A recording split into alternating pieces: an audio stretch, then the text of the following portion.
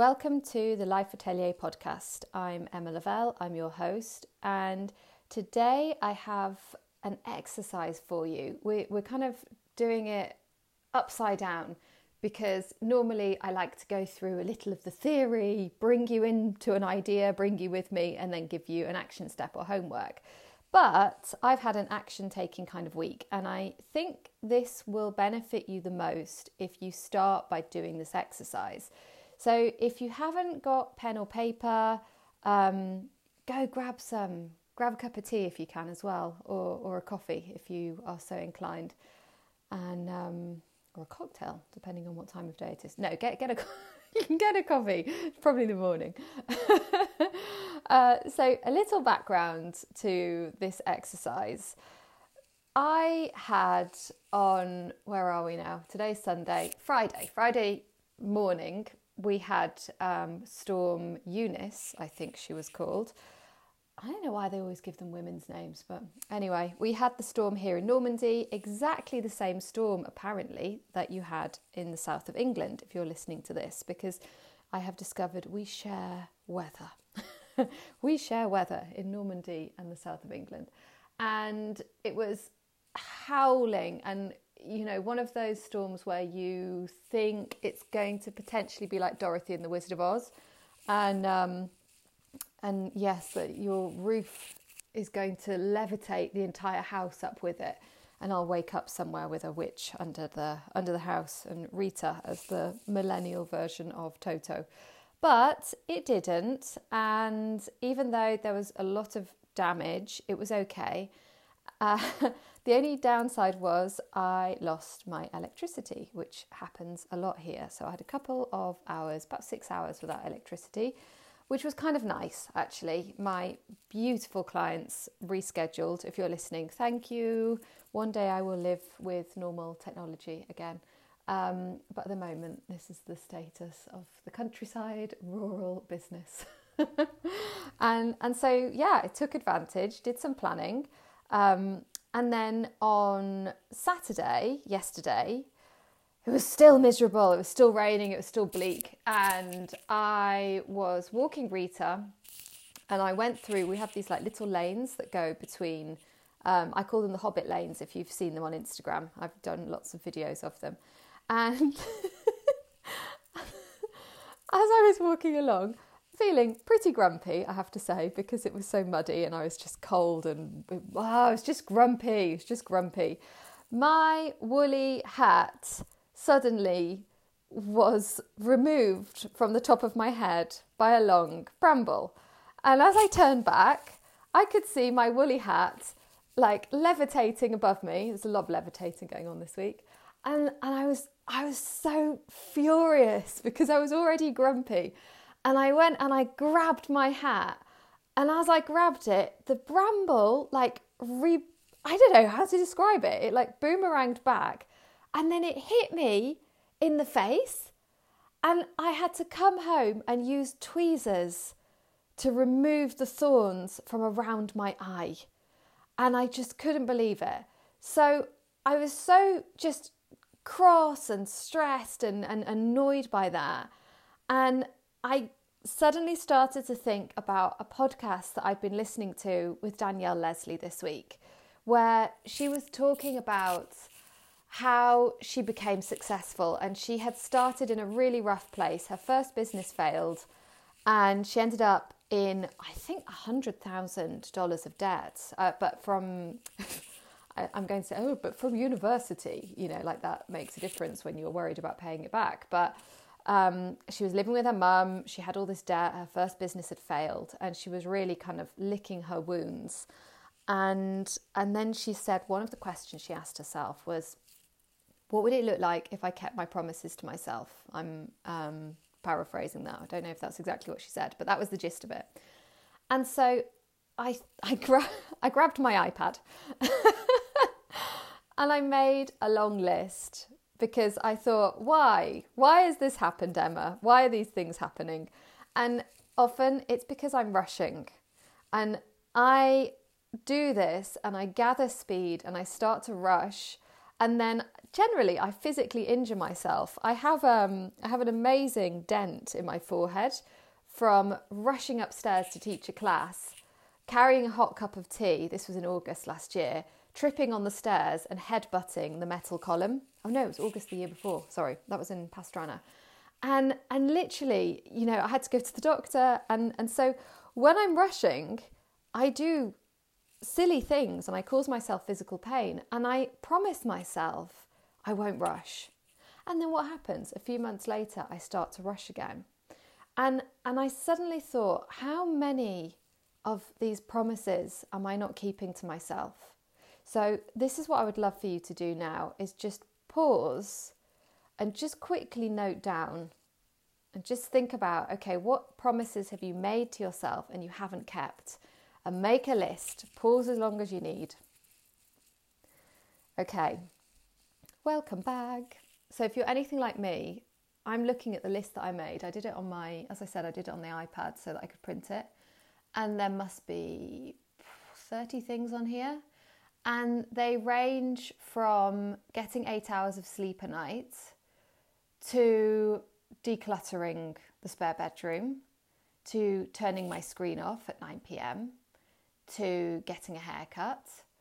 Then there are setting boundaries on my time, putting my oxygen mask on first in terms of my business. So prioritizing, delivering and selling before I start volunteering and, you know, setting up and helping other people with their businesses for free. Obviously, it's my job to help people with their business when they're paying me. But really having this approach of, okay, put your oxygen mask on first and sort yourself out, you know. And then there are other things. I promised myself I wouldn't read the news every day. It really makes me depressed. I promised myself I would do yoga every day. I haven't been doing that. That I would declutter my digital world. So all of these things, and I've written on the end of it, I'm just looking at it, there's a little scribbled one, which is Rita bath. Rita has needed a bath for about 2 weeks, and I keep postponing it because she doesn't like it, you know, and because I get covered in, it's not very pleasant. I also get covered in water and mud and bits of dead animal if she's brought them home. So I made this list, and the next thing I did, which I would like you to do now, so ready, bit of work, is under that list, ask yourself, what would it look like if I kept my promises to myself? So pause again and write down.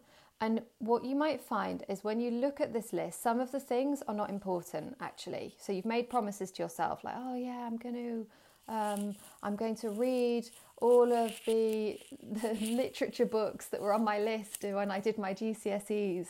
Maybe you don't really want to do that. So cross them off. But the things that you do want to do, the promises you haven't kept to yourself that are important, make a list. What would it look like if you kept these promises to yourself? So on my list, when I wrote that, it was obviously much shorter. So there's about 8 things, but they're big things. If I kept my promises to myself, I would be physically strong. I would be energized. My dog would be healthy. She would be safe. We would be changing people's minds about this kind of dog. My business would be getting results for my clients every day. It would be making more money. I would be able to donate to organisations that I care about instead of volunteering my time, which does not work for me. I don't like volunteering. I do like giving money, okay? And that's all right. I would be able to travel because I would have a relaxed dog and I would have time. My life would be more colourful, more beautiful, more exciting. I would speak 3 languages fluently and I wouldn't need to feel silly sometimes or impotent. I would feel fucking powerful all the time and I wouldn't be judgmental. Okay, now all of those things, I have flashes of them and I have moments of them, but they're not with me all the time because I don't keep my promises to myself. And your list might be looking the same. And I would love to ask you to think about, how do you feel when you're looking at the list? when you think of, okay, if I kept my promises to myself, this is what my life would look like. Does that feel exciting? Does it feel overwhelming? Does it feel motivating? How does it feel? So the next action step is to get momentum. So start your day. And I've been doing this for about a week actually, before my bramble bloody eye incident. And I started by, I got such momentum from clearing the tax self-assessment off my list finally, after having it on my to-do list for several years, that I thought, wow, how would it feel to start my day by smashing something on my procrastination list? So on my daily list, I usually write I take a piece of paper and I write result equals at the top of the piece of paper. And that's what I want to achieve that day. And of course, I have all the other bits and pieces, which is coaching, delivering, jump onto Instagram, email, all of these things. But I still have one overall result. And after that, I now put procrastinator list. And I put whatever's in front of at the front of my mind. And I write down 3 or 4 things. So if I look at yesterday's, what did I have? Oh, emailing my grandparents. That's one that always gets lost. Email my grandparents. I also had, I hope this is a lovely ASMR sound for you, not annoying with my paper. I'm just having a look at this. Okay, I also had, yes, to to do some training with Rita. To buy a MacBook charger, because my MacBook charger in the storm made beautiful fizzing noises and I'm too scared to plug it in now. Okay, and that's something that I might have put off in the past. I may even have some sellotape around my charger as it is, because I put it off previously. So starting by looking at, okay, what am I avoiding, and smashing one of those things, getting it done, sets up this momentum for the rest of the day. And I can tell you that momentum keeps building throughout the week. Then the other thing, in fact, I also want to say you can either do it in that way. So that's one thing that's working for me, is to put one item that I'm procrastinating over, or one promise that I haven't kept to myself to do per day, or to block off a power hour and have 1 hour a day where you have it, it's like an overflow, and you use that hour to just get through any things that are kind of hanging around. And it's like a cleaning hour for your brain and for your calendar. So I use kind of a bit of both of those things, really. The third thing I would like to recommend to you in terms of keeping your promises to yourself is keep it simple. If you are someone like me who delights in the strategy and the planning and the learning, that can leave you not taking action. And I would like to suggest that often this is actually just procrastinating. So creating these perfect plans. I used to do it with fitness and with my food as well. So that's one of my things, promises I haven't kept to myself, to do exercise every day. Yeah, I walk the dog and I'm outside for 3 hours, 4 hours. And that's amazing for my mental health. Am I sweating? No.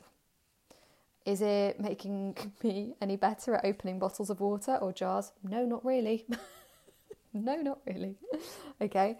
And one of the ways that I've been able to start to do that is I've talked about this before, but the Deliciously Ella app, I love it because I just open it, I pick an exercise. I started doing just 10-minute exercises, and this morning I did 25 minutes of bar. So I'm now naturally choosing 25 minutes rather than 10 minutes of exercise. And I presume, haven't checked it yet, but I presume that will continue so that I'm choosing 45-minute exercises or 60-minute exercises. Okay, so just keep it really simple. Like just have one app or one YouTube channel that you go to. When you do your list, just type it into an empty document in your computer or notes on your phone and print it, or just make a list by hand in your notebook. Just keep it as simple as possible, because the most important thing is to start to get movement, and you're learning to trust yourself again. Why don't we keep promises to ourselves? Well, there's two reasons. There's a lot more than two reasons, but there's two main reasons I want to mention today. The first is we don't have the self-worth. We don't respect ourselves enough to put ourselves first. Okay, and that is really sad. And it's not just sad for ourselves, it's sad for the people watching us, the people around us. If you're a parent, if you're a big sister or a big brother, if you're a leader in any capacity, people are looking at you. We're constantly looking at our environment, our circle. You know, a classic example of this, if you're someone that has been in different countries or different environments during the pandemic, you'll notice what happens with the mask. So if you're in a country, I went from Spain, where we had to wear masks if we were outside at all. And if you didn't wear a mask, you were, you know, socially standing out like a sore thumb. And then when I went to the UK, no one was wearing the mask, but I was wearing my mask, and I noticed people crossing the road to avoid me. This is 18 months ago, I think, so obviously things are different now. But the same in France. I'll have this period where when you're in the countryside, people don't wear the mask, but you arrive in Paris, mask on. Okay, so how do I know to do that? Well, I can check the laws, but the law is important. But as a human, what's more important to me really is, what are my community doing? What's happening around me? How do I stay safe by doing what they do? Okay, so we're always looking at each other. People are looking back at us.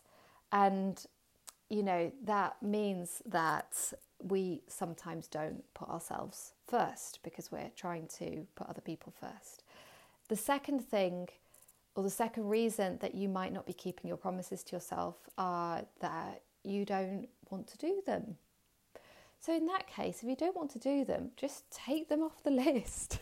Don't do them, you know, and just explore. Why are you putting them on your list if you don't really want to do them? And is that arriving from a cultural pressure, or is it arriving from just habit? If you've always done something a certain way, you've thought it was important, but actually it's not.